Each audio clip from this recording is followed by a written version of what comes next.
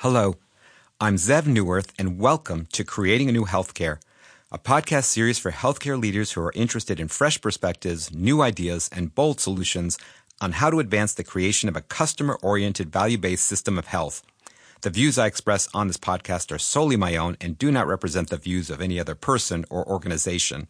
Folks, our discussion today will focus on the care of people with complex chronic care needs. But even beyond that, this is one of the best examples, in my opinion, on how the future of healthcare is going to be created and manifested, which is through the deployment of segmented, customized care delivery models. It's also a great example of how to solve one of the most challenging problems in healthcare and in our society, care of the older, sicker, and poorer population. Folks, I hope you come away as inspired and learn as much as I did from this interview. So, we are incredibly fortunate to have a guest on the show, Dr. Sachin Jain. Sachin is the president of CareMore Health. He's had a remarkable career. He graduated from Harvard College with a BA in government and went on to earn an MD from the Harvard Medical School, as well as an MBA from the Harvard Business School. He trained in internal medicine at the Brigham and Women's Hospital in Boston, a Harvard Medical School teaching affiliate. Dr. Jain worked in the Obama administration, where he was the senior advisor to Dr. Donald Berwick when Don was leading the Centers for Medicare and Medicaid Services.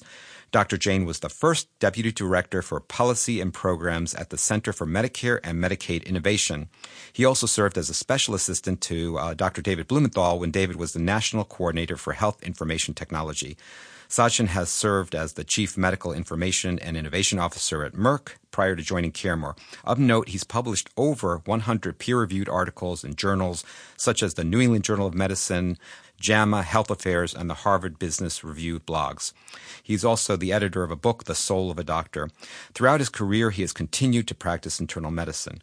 So, without further ado, let's drop into the interview we recorded just a few weeks ago.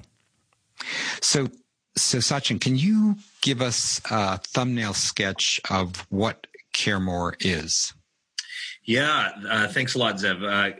CareMore is a 25-year-old healthcare delivery organization that has focused on the care of complex, high-cost, high-need patients throughout its history. We started in service of Medicare-eligible patients, and then over the last couple of years have now, I think, transformed the organization to serve Medicaid patients as well as commercial patients as we've expanded our footprint and as we've worked to further impact the care of patients that are covered through health plans that are administered by our parent corporation, which is Anthem.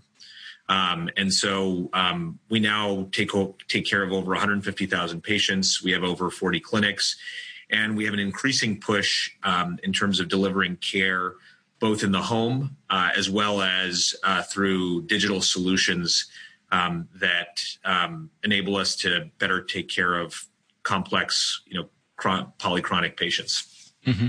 So that's great. And how many states are you currently in? It's a number that seems to change every day. In 2015, we were in 4 states. We're presently in 10. We're marching towards 12 or 13 for early 2019. And before long, I think we'll be in many more.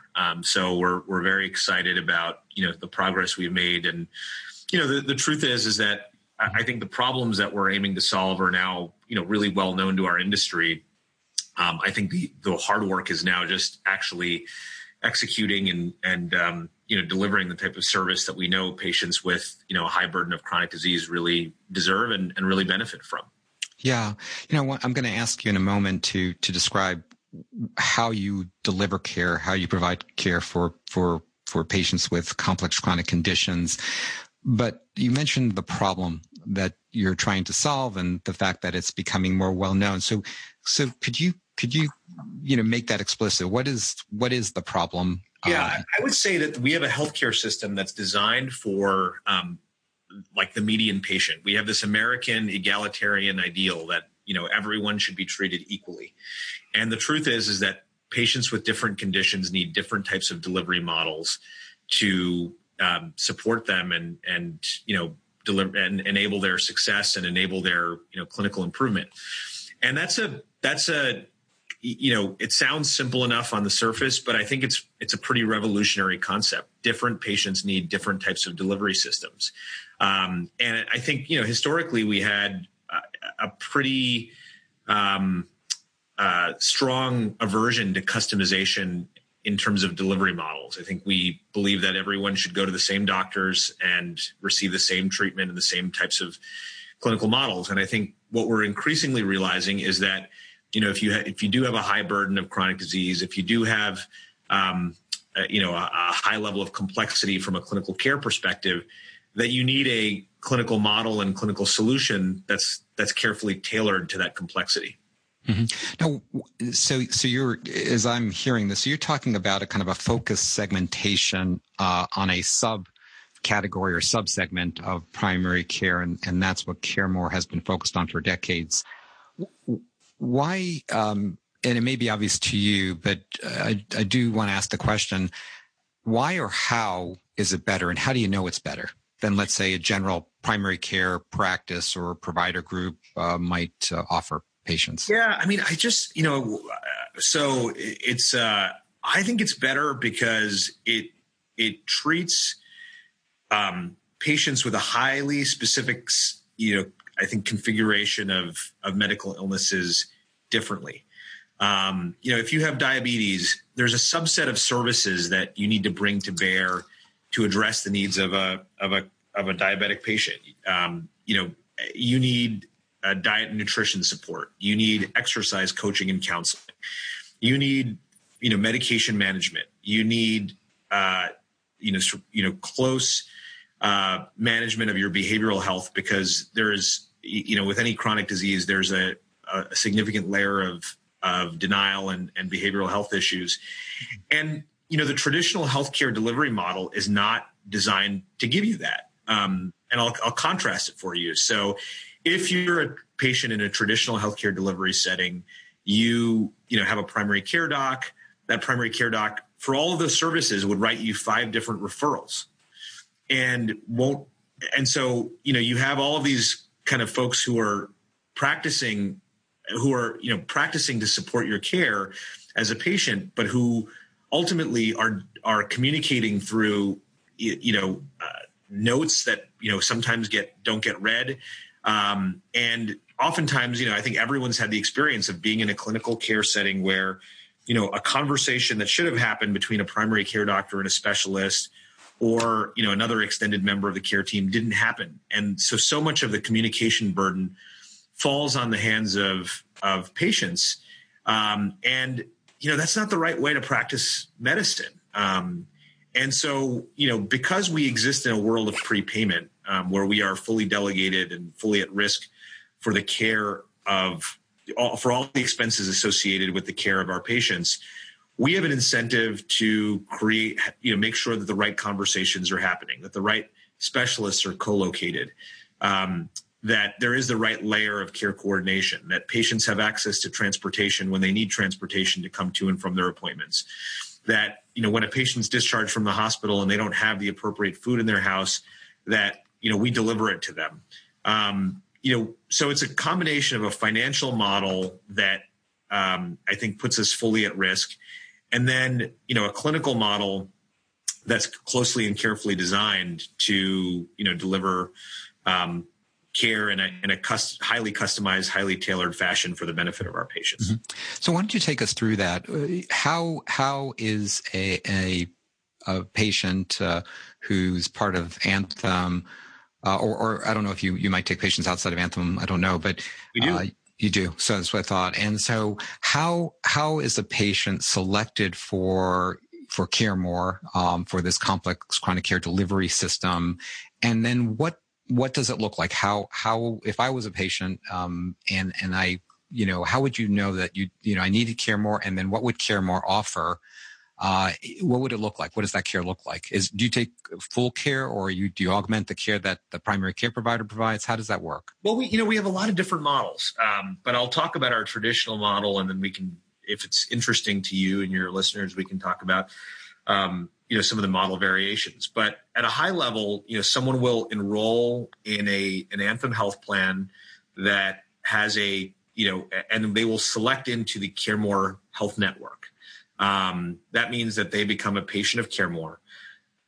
When they become a CareMore patient, they will get a phone call from us asking to schedule them for what's called a Healthy Start visit.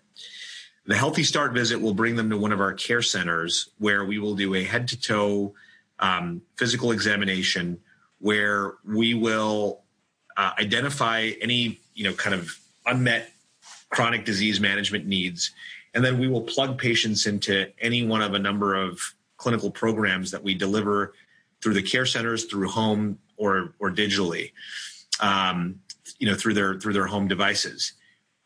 They will then also have access to a primary care physician of their liking, someone who is either employed by CareMore or contracted with CareMore to deliver primary care, as well as a network of specialists that are either employed by CareMore or contracted with CareMore. If the patient is ever sick and they're in the hospital, they're treated by a CareMore employed extensivist. This is a physician, and usually an internal medicine trained physician, who will take care of them in the hospital, but then also take care of them in skilled nursing facilities, as well as in post-discharge follow-up care, in close coordination and collaboration with their primary care physician. In many of our markets and for many of our patients, we actually offer home-based primary care, as well as home SNF-based, chronic disease management if a patient is based, in an institutional setting. Mm-hmm. So, one of the kind of key mantras that we talk about is this notion of radical common sense, and just doing what works for patients in the context of their lives. And, so we have, I think, a whole suite of services that, I think the industry is today calling, interventions to address social determinants of health, but they've been a part of who we are for as long as we've been around. We provide things like non-emergency medical transportation to bring patients to and from their office visits. We've actually partnered with Lyft to do that. We offer access to what we call Nifty After 50 gyms that are usually co-located with our care centers. Those gyms end up being really focused on the senior population and provide senior-focused exercise programming that patients otherwise really don't have access to. We have machines that are really focused on the senior population and personal trainers that are focused on the senior population. And then we have, clinical programs like the Togetherness program, which is a focused effort around addressing social isolation and loneliness in our patients. And then we've got a number of, I think, innovative pilots underway in our organization, like integration of pharmacists to do chronic disease management. We're integrating dental and medical care at one of our clinics. So there's a lot of exciting things going on at CareMore right now. We're in the process of launching a hospital at home program so that we can actually take care of low to moderate acuity hospitalizations in a home setting. So lots of innovation underway right now. Yeah, no, it sounds, thank you for that description. So it sounds like you've really created a care model that is exclusively focused and caters to older folks who have very complicated chronic conditions, some of which, as you just alluded to and mentioned, are not just physical in nature, but also psychosocial in nature as well. And I really want to focus on that because I just want to say I have really appreciated your writings and your comments on social media about this issue of social isolation. I suspect that most people, even in healthcare, aren't aware of how serious this is. It's almost, and I at this point I would consider it a chronic disease and maybe the most common and impactful one. But I'd like you to comment on why social isolation and loneliness is so important. What's its impact? And your Together program, if you could go into that and describe how you've constructed it, the use of your own employees, all that training you've done, and it's just I think it's really a model that others should emulate. So I'd love you to speak to that. Yeah, there's a Harvard African American Studies scholar named K. Anthony Appiah who called loneliness, I think this was in 2001 or so, called loneliness an epidemic in plain sight in American society. And I think that's exactly what it is. It's an epidemic in plain sight. I think it's a significant cause of depression as well as an effect of depression. I think people find themselves growing older and lonelier. I think there's a number of different causes, changes in the family structure, the increasing prevalence of divorce, the fact that we have a gender disparity in terms of life expectancy. So women end up outliving men in a lot of cases. A change in the notion of the intergenerational family. We used to have, several generations living within, one household under one roof. I think today, that's more of an exception and not the rule. People's careers are more geographically mobile. So people who once lived down the street from, their family members and friends now live, plane flights away. And then I think that there's a number of other medical factors that actually drive loneliness. And honestly, I've learned about these things in part from just actually watching my parents and their friends age, which is, as you develop cataracts and, your vision starts to decline, you get less comfortable driving. As you get less comfortable driving, you're less likely to contact and connect with your friends. And so, there's just a number of things that conspire to create social isolation among the senior population. And I think there's an incredible opportunity for the healthcare delivery system to operate to both identify, screen for and identify loneliness, and then, frankly, connect people with resources within their communities that can actually help address the issue. We have actually undertaken a very aggressive project with our physical plant, within CareMore, to reorient the waiting rooms within our care centers to actually be community spaces where people can come, even if they don't have an appointment, to do puzzles, to play music for one another, to attend classes, and have begun to employ individuals who will work in our waiting rooms to actually introduce what have been our waiting rooms are now our community spaces, but we'll work to introduce patients to one another. Our Nifty After 50 gyms that I referenced earlier have a number of social programs that are attached to them. Many of the classes have a very significant social component to them.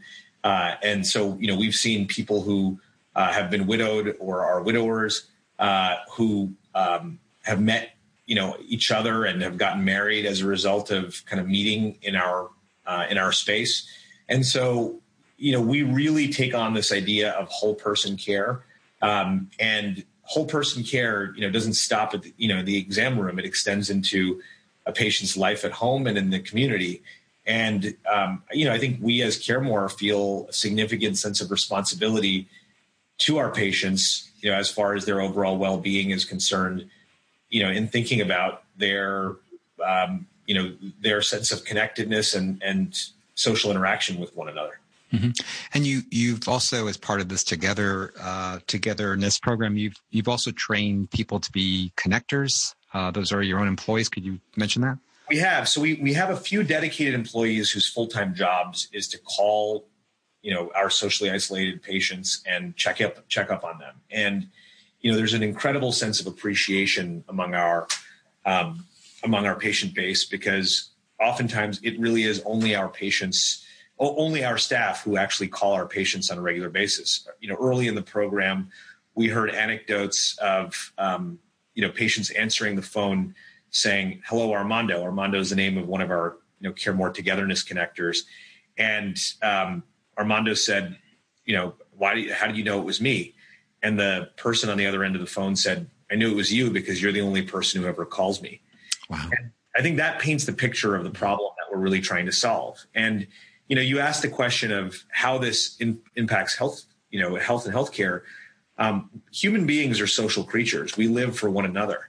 And, we take care of ourselves in part because of our connection to one another. And so if you have a high burden of chronic disease and you don't have anyone in your life who cares for you, you're less likely to take your medicines. You're less likely to follow, your treatment protocols. And so, in the population that we serve with the high prevalence of loneliness, we believe very strongly that if we start to address the loneliness of our patients, that we will, I think, make an impact on their overall health and healthcare. Yeah, that's great. I can't say enough about the programs you put together and the fact that you're writing about it, which I think is so important. And I'll just share with you, I've over the past few weeks have been trying to emulate actually what you're doing and looking to create, programs similar to that. Because I agree with you. I mean, clearly, if you look at the research on this, it is an epidemic. It's international. There are now large surveys and studies describing just how prevalent loneliness is, as well as the impact. In fact, and I think you might have actually written this as well. The impact of loneliness is akin to smoking like half a pack of cigarettes a day in terms of from a clinical perspective. That's right. So, ultimately, I think when people are not connected to each other, when they feel a sense of social isolation, a certain amount of despair sets in. And I don't want to kind of limit this to a senior population. I think this is not just a senior citizen problem, but I think where it is felt most acutely and where it really is kind of a well-known but kind of poorly addressed epidemic is in the senior population. I think, one important point that is worth making is that this is not a condition that requires us to invent a new drug or devise a new medical procedure.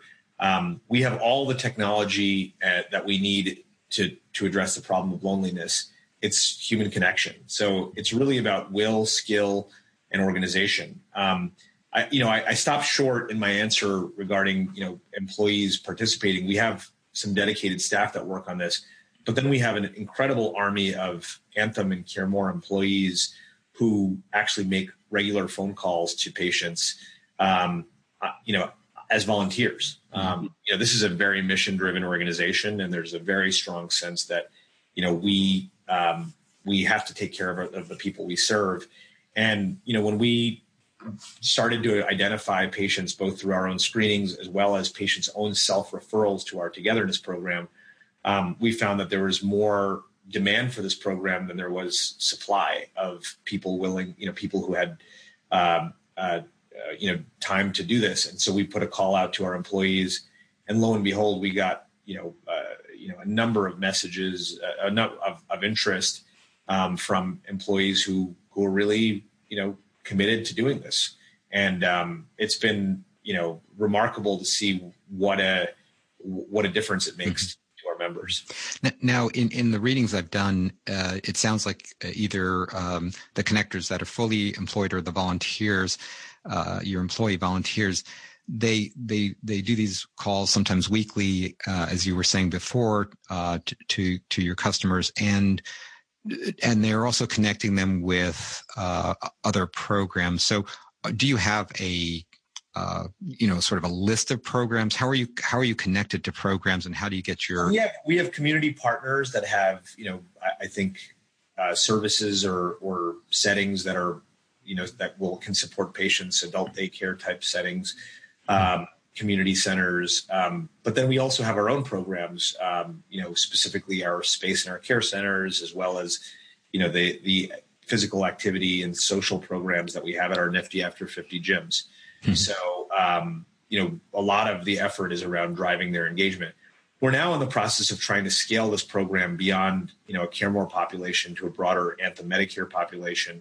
And we're having tremendous success there too. And so we're feeling really good about the role that we can play in making a difference in the communities that we serve. Yeah, no, I think you should feel good about it. It's really fantastic. You're really changing the paradigm here.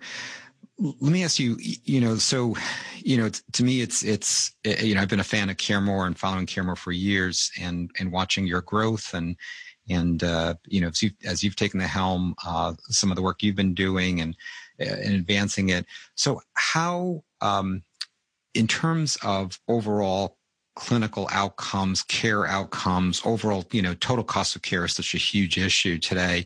As you were saying before, you're prepaid programs, so you get a certain amount. How is your model compared to, I don't know, other models like that out there, or just sort of general Medicare total cost of care? Yeah, I mean, I think so from a total cost of care perspective, I mean, we're able to, I think shave very significant percentage points off of total cost of care, largely as a function of the reduced overall hospitalization rates of our patients. So our patients end up being admitted given the high burden of illness that they experience, they are admitted to the hospital in lower frequency. And when they are admitted to the hospital, they spend fewer days there. And lots of people spend a lot of time talking about the high cost of prescription drugs.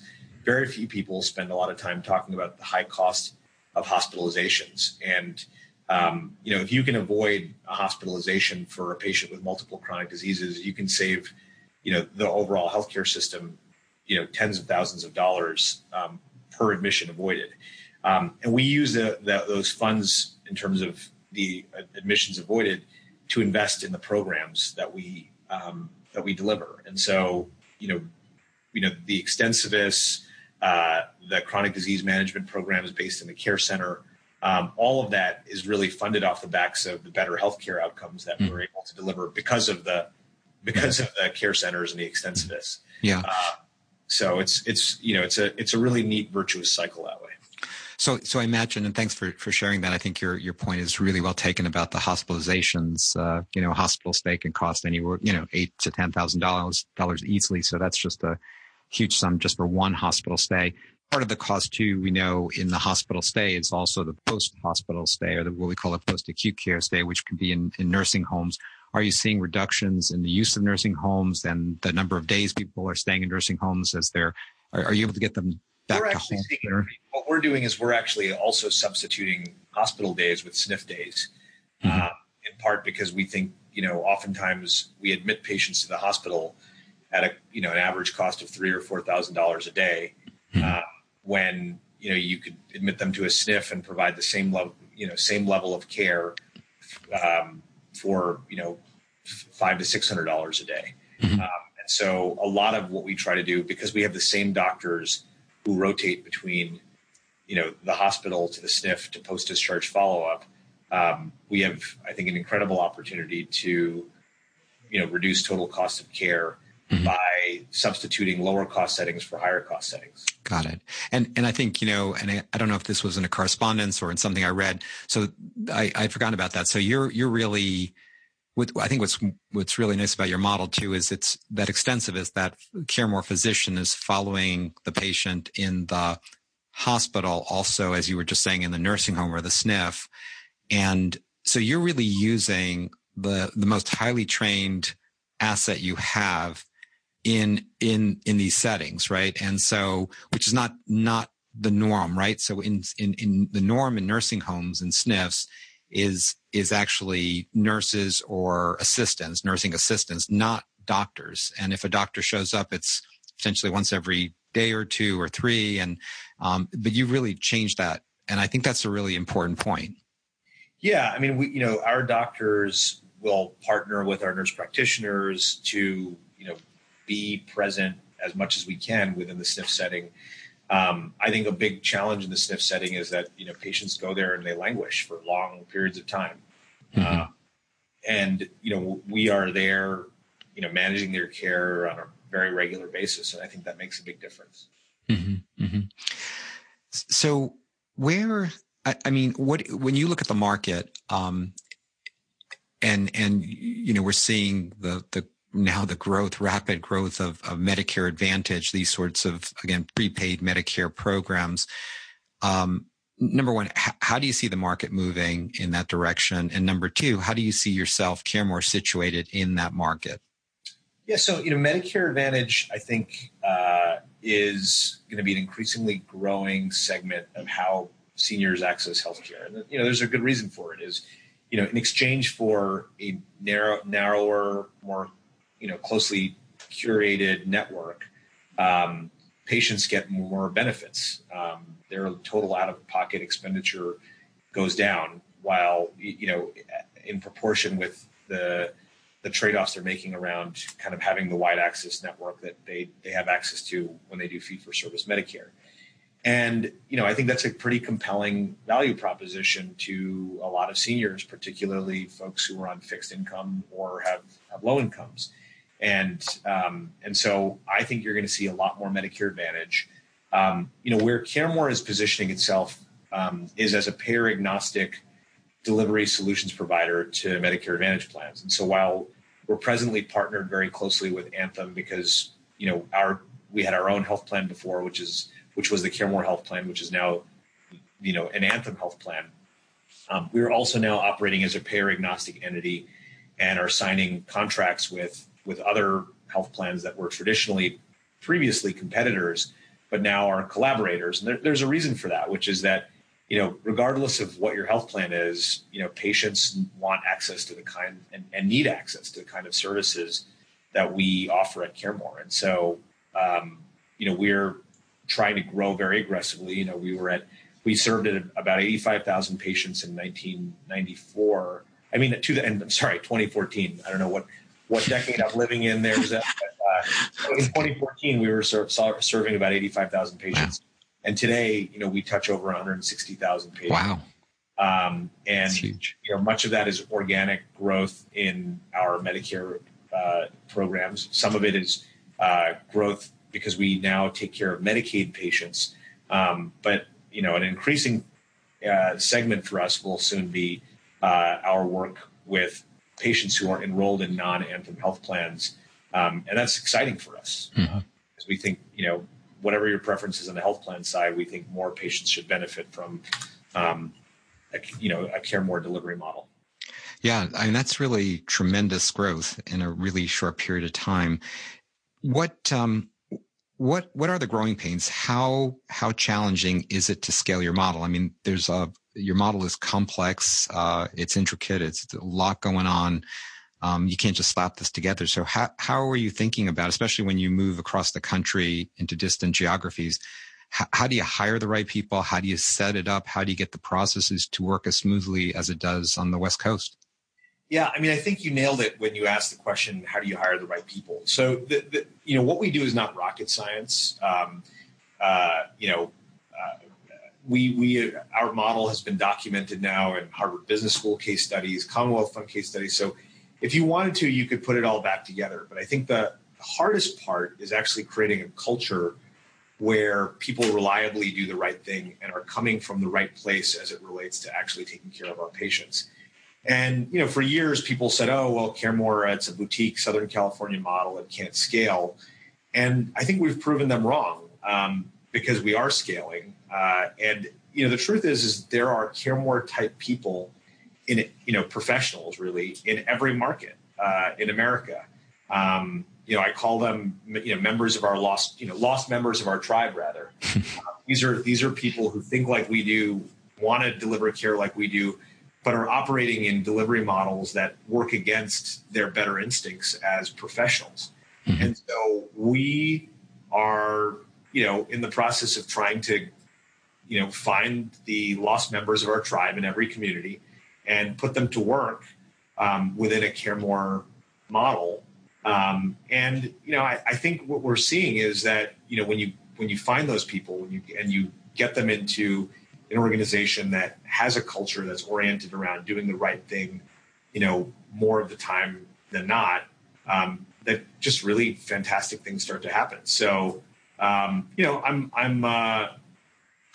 very optimistic about our ability to scale and grow what we're doing far beyond, kind of our traditional borders. Mm-hmm. I just want to pick up on that one point you mentioned right now, which is the idea that there are physicians and other providers out there that want to practice the way you all are practicing, but they can't. And so as I hear that, what I'm hearing is that they're not paid to practice that way. And what I'm hearing is that their model, again, the general primary care model is a revenue or volume based model where the more they see, the more they get paid, whether it's through revenue or through RVUs. And so I'm assuming that the way that your providers are compensated is not based on volume, and that they actually can spend time with their patients either in person or through virtual. It's a mixed model. So if you're a contracted, primary care doc or specialist, you traditionally get paid on either capitation.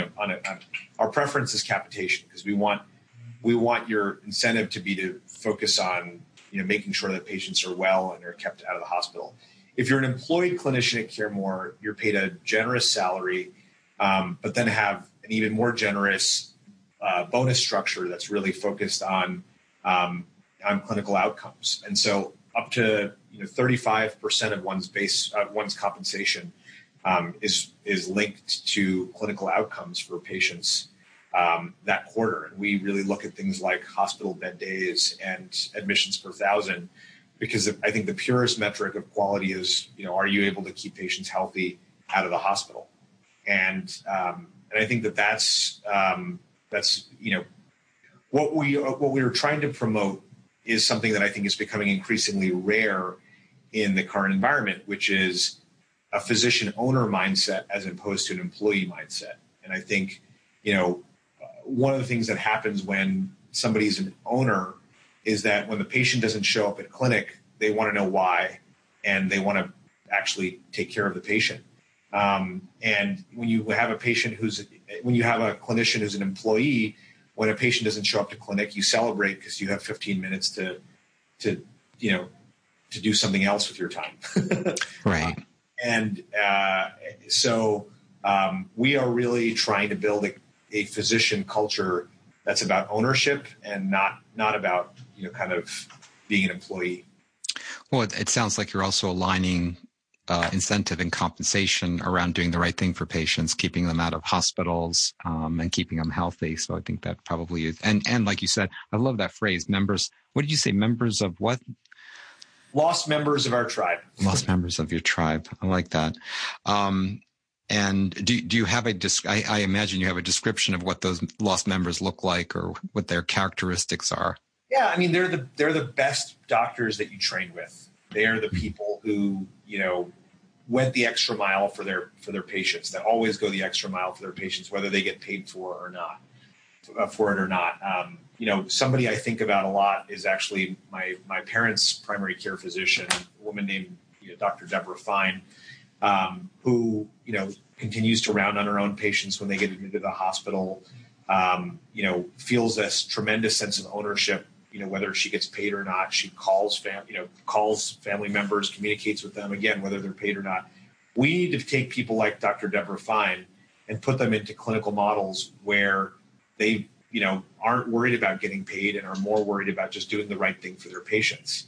And, these are the best primary care physicians, the best hospitalists that practice all across the country. But these are not people who are celebrated and honored by health systems. They're increasingly, I think, being treated like cogs in a machine. And a big part of our focus is maintaining and preserving the professionalism of the people who work in our organization and supporting them and doing the right thing more of the time than not. And we're not perfect. I think there are always kind of the exigencies and realities of on the ground care delivery that sometimes overwhelm us, and sometimes we don't always say what we do. But I think the goal of anyone leading an innovative care delivery organization is to close the gap between the organization that you say that you are and the organization that you are, and that's a tension that I think our leadership feels very strongly all the time. That's a great comment. I love that thought of closing the tension. I want to respect your time. I know you've got a meeting coming up. What message? Well, let me ask you two questions, and you get to choose which one you want to answer.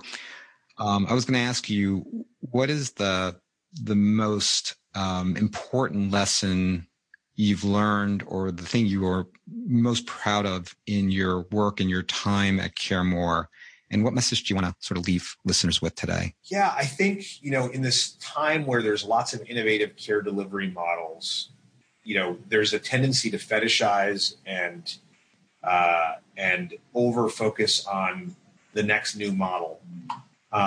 And I would say CareMore was probably the first of the great new models that have been kind of unleashed to focus on complex and polychronic patients. At the end of the day, you got to go back to first principles, and great people are the foundation of great models. And I think we've lost that a lot in our kind of consideration of how to solve the problems in healthcare. And I think what's going to save healthcare is, whether we're able to actually preserve and save the professionalism of the people who practice and deliver care within the healthcare system. And so that's where all our energy needs to be. Oh, that's great. Very well said. Sachin, I'm going to let you go. I just want to thank you so much. I know how busy you are. And again, love the work you guys are doing at CareMore, and wish you the best. And I hope we have a chance to talk again sometime soon.